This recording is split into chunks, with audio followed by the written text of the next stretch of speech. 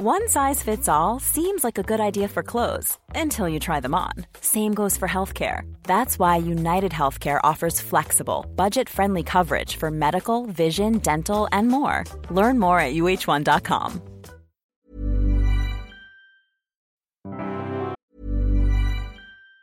Even on a budget, quality is non-negotiable. That's why Quince is the place to score high-end essentials at 50 to 80% less than similar brands. Get your hands on buttery soft cashmere sweaters from just $60, Italian leather jackets, and so much more. And the best part about Quince, they exclusively partner with factories committed to safe, ethical, and responsible manufacturing. Elevate your style without the elevated price tag with Quince. Go to quince.com/upgrade for free shipping and 365-day returns. Ever catch yourself eating the same flavorless dinner 3 days in a row?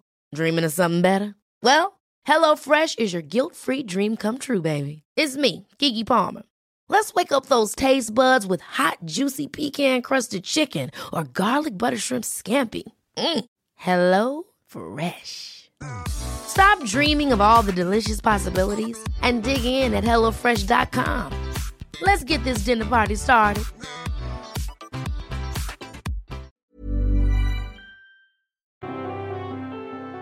Welcome to The Broad Experience, the show about women, the workplace and success. I'm Ashley Milne-Tyte. This time on the show, a conversation with career coach and Forbes writer Kathy Caprino on everything from the corporate life that made her ill to whether women have to act like men to excel.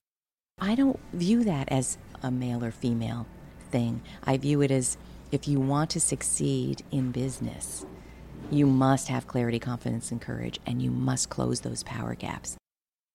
And later we look at what one multinational company is doing to help increase the number of women in its ranks. Working from home may seem ideal to many in the West, but the culture of Pakistan doesn't exactly lend itself to an efficient home office. The women said, we go back home, our mother-in-laws are at home. They expect us to, be around, have a conversation. They live in with us. And it's not possible for me to say, I'm working out of home, please let me get on and do my own thing. Coming up on The Broad Experience.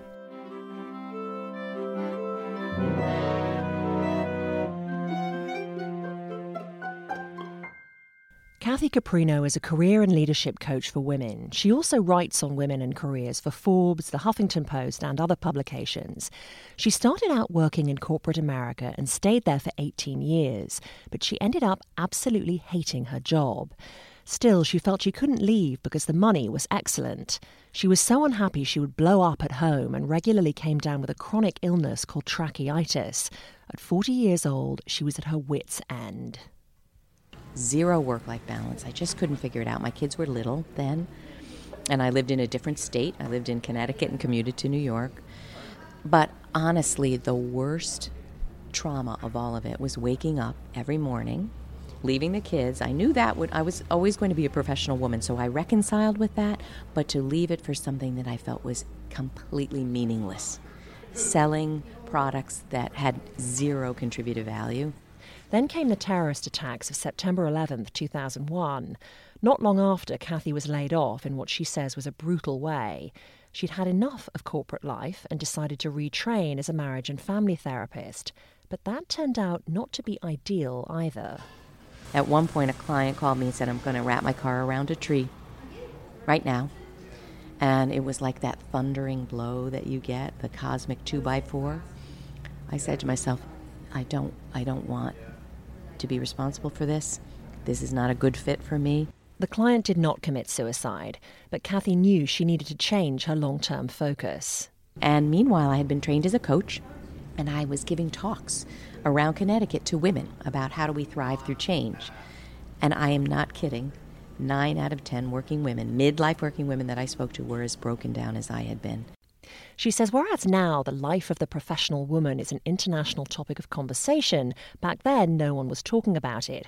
She plunged into research and wrote a book called Breakdown, Breakthrough, aimed at women whose career dreams had turned into nightmares. And she continued to work as a coach. She says in her work, both men and women still ask her, are women really that different? Oh, yes. Let's just even take communication. We are so different in the workplace. I mean, these anecdotal stories we hear that from women, Why should I have to talk about myself? I have a client, for instance, who came and said, I went to a brainstorming meeting. It was 4 men and me and my boss, and we were supposed to be brainstorming. Well, every one of them had brought fully fleshed out plans with validation and research, and I thought we were just brainstorming. Well, there's a difference that can absolutely hold you back. Absolutely, you will not advance in competition with folks that, men and women, that come incredibly prepared and are ready to advocate and negotiate for themselves. Then I raised something I've heard from quite a few women, both in person and on social media. These women say far too much of the conversation around women and success is about women changing themselves to fit into corporate life. This is one of the many criticisms that's been levelled at Facebook COO Sheryl Sandberg and her book, Lean In. And you often hear, why should we have to become more like men? Now, I don't see learning how to advocate for myself, for instance, as becoming more like a guy. So how do you address, when you hear that, how do you address it? Because I read it and see it so much. Why do we shouldn't have to become more like men. They should be the ones that change. Is it becoming more like men? What say Sandberg is asking us to do, and what you teach? Oh, what a fantastic question. I don't want to look at it that way, and I don't look at it that way. In order to lead your life, whether you're a man or a woman, you have to power up. In my work, for instance, being trained as a therapist and an energy healer and having an 18-year corporate career, all of it, and a coach, I look at what I call your power gaps. Literally, in 5 minutes after speaking with somebody, I can see where they are gapped in their sense of power, in their confidence, in their sense of self-worth, in how they talk about themselves in 5 minutes. And in my work, that's what I work to close, because when you have clarity, confidence, and courage, when you have those 3 things, you move forward beautifully. I mean, the universe supports you. When you're not clear, you don't know how you stand apart from the competition, when you don't know, why your initiatives are important, and you don't have confidence to articulate yourself and present yourself in a way that's compelling, or have a vision that's going to inspire followers, right? And if you don't have the courage to step out of your comfort zone, you will not lead. So I don't view that as a male or female thing. I view it as, if you want to succeed in business, you must have clarity, confidence, and courage, and you must close those power gaps. And women tend to, not to be overly stereotypic, we have worthiness issues, we have value issues, we have guilt, we have shame, all around, shining our light on ourselves and being all we can be and putting ourselves first. So I don't really view it as being more like a man. I view it as, what is a true leader? Now, this isn't to say she thinks it's all down to women to make themselves more successful at work. She says companies, which are generally male-dominated and male-oriented, aren't doing nearly as much as they need to help women thrive. She does a lot of consulting with big companies and says most of the time they've done no research on exactly why women are falling out of the pipeline. They have no idea what the contributing factors are within their own organizations or what else may be driving women away. Kathy says they should find out and then work on some solutions. And if we cannot move this needle from 16% of women in leadership, then I think we need maybe mandates, something, we need an intervention. Because if this goes on for another 10 years, what's going to happen is women are bailing from corporate America and they're starting their own ventures, which I'm fully in support of, but that's not the full answer. There are women in corporate that want to stay in corporate. They maybe don't want to start their own ventures or don't have the wherewithal or passion. And this starting your own and launching your own successful entrepreneurial venture, I've done it. It is not for the faint of heart. If you're in pain where you are now and you want to jump to starting your own business because you think it's easier, you have another thing coming. It isn't. It's really for the courageous and the confident. So that isn't the full answer. It's one solution. Finally, I wanted to talk about something Kathy's written about lately that felt a bit touchy-feely to my cynical British soul. The idea that women want to bring their authentic selves to work. Kathy says she taught a class last year at New York University where all the women in the class said this was important to them. I asked what she meant. When I was in corporate, often it felt literally like theater. And I'm a performer, I'm a singer, I've been in theater. It felt like I could not say and be and act who I really am. I would have to, cater to the political environment. I would have to yes people that, I'd have to suffer fools. Everyone would have to. You couldn't tell the truth. Or there would be times you were told you had to, change your bottom line and generate, 50% more revenue, and you knew that wasn't going to ever happen. But you had to cater to this nonsense. That's what I mean by not being authentic. You can't say what you know is true. You can't be your whole self. And I brought it up in the class, and all the women understood in a minute. Oh yeah, we need transparency. We need to be able to tell the truth. And I don't mean wear your heart on your sleeve. I mean bring your ideas right there onto the table and say, listen, I need to talk about the elephant that's in the room. And the one fellow in the class said, I don't agree at all. Not only do I don't think that's necessary, I don't want that. And in his view, it would be unsafe in the political environment to bring what he viewed was your personal and your professional to the workplace. So my view is in all the work I do, I say you can't separate them. Aren't you a person when you show up to your professional life? So sometimes when I'm working with clients, we talk about their childhood, messages they got about money, messages they learned about power, about the role of women in the world. You can't separate them. You are a person when you show up. Kathy Caprino is president of Elia Communications. She tweets as Kathy Caprino.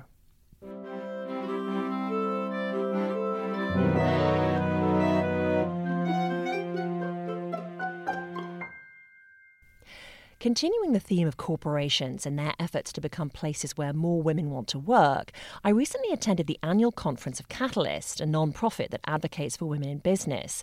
Catalyst honoured 3 companies that day for their efforts to expand women's opportunities.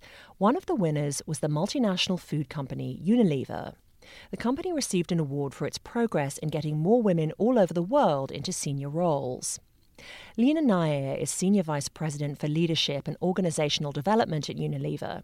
She told me about the company's move to bring Indian women back to work. India has 1.5 million women who are professionally qualified, who've fallen out of the workforce because of social pressures, bringing up children, all the things that happen to women in the ages of 30, 40, 45. And we've come up with a program called Career by Choice that invites these women back into the corporate workforce. It's a re-entry for them. We reskill them, work with them to build back their confidence, give them real business projects and work to do, and then integrate them, some of them, recruit them and integrate them into our company. So we bring them on projects and then integrate them into our company if they like it and we like it, and give them a lot of flexibility as they are returning back to the workforce. So it's called Career by Choice and has met with some tremendous positive feeling because, it's not a small number. Having millions of women sitting at home is not the right thing. We have to find a construct in which the women can pursue careers and look after their homes. It can't be an either or. You say it's met with positive response, but has it met with people actually coming back into the workforce? We have 26 women right now who are part of that program and who've come back. And when did you start the program? We started about a year and a half ago. So 26 isn't that many. We had a significant selection process. If you look at it, in our managerial ranks, we bring about 50 people a year. So it's not a lot of people that we bring in a year into what we call management trainees. So if you look at that context, having 26 people coming in through this entry route is a nice number. Unilever has tried different tactics all over the world, tweaking when something doesn't work in the local context, because the things you and I might consider ideal for our working lives are not everyone's cup of tea. In UK and Ireland, it's a lot about working out of home, which people understand, get it, they have large spaces at home, they're able to do that. In Pakistan, for example, we tried working out of home. It doesn't work because the women said, we go back home, our mother-in-laws are at home. They expect us to, be around, have a conversation, they live in with us. And it's not possible for me to say, I'm working out of home, please let me get on and do my own thing. So for Pakistan, the solution is in creating daycare centers because that's what they want and that helps them bring their children to work rather than them staying out of home. In Germany, she says, job sharing is very popular. And in parts of the Middle East, like Saudi Arabia, there are extra complications given women aren't allowed to drive. So we have pick and drop facilities where we bring the women to work and drop them back home. So Unilever, somebody from Unilever comes, in a minivan to the woman's house? Is it almost like a bus service? It's like almost a bus service they brought into work. It's the women, the men drive to work. And one of the other things that we found in our Asian countries and in our in Pakistan, Middle East, is that families like to be engaged in the work. They want to be they have concerns about their daughters coming into the workplace. Many of the countries, men and women are segregated in the way they're brought up. So they want to be reassured that this is a safe place. So, for example, again, using a Pakistan example, on the first day that our management trainees join, their parents come with them. They live for a day in the same guest houses that our trainees are going to be there. They get reassured that everything is fine, it's a safe company, it's a nice place, the work is exciting, and we actually engage with parents, which will not be understood in a lot of the developed markets that we are a part of. So it's really taking each of our initiatives and making it right for the local context and local flavor that has helped us see success. That's so interesting, because in America there's the term, in America and the UK, there's this term helicopter parents, for parents who spend too much time worrying about their college graduate children, and there have been all sorts of cases the parents or in-laws live in with them, look after the children and make it easier for the women to work. So engaging them in the decision becomes really important. Just a few fascinating examples of the vital role culture plays in women's lives around the world. Now, it's worth noting here that while Unilever has been honoured by Catalyst for the strides it's made in supporting professional women, another non-profit, Oxfam, gives Unilever bad marks when it comes to poor women. In February, Oxfam released a report called Behind the Brands. It looks at publicly available information about the supply chains of 10 major food and beverage companies and rates them on various criteria from land use to the treatment of women farm workers. Unilever got 2 out of 10 on women's equality. The company has responded to Oxfam, saying it welcomes Oxfam's, quote, emphasis on greater transparency and the importance of the role of women and land rights, unquote. We'll hear from a couple more of Catalyst's international honorees in an upcoming show. Making metal in Iceland used to be a man's game. You need to put some dressing on top of the big anode chunks, which is 1 ton of huge anodes in the pot.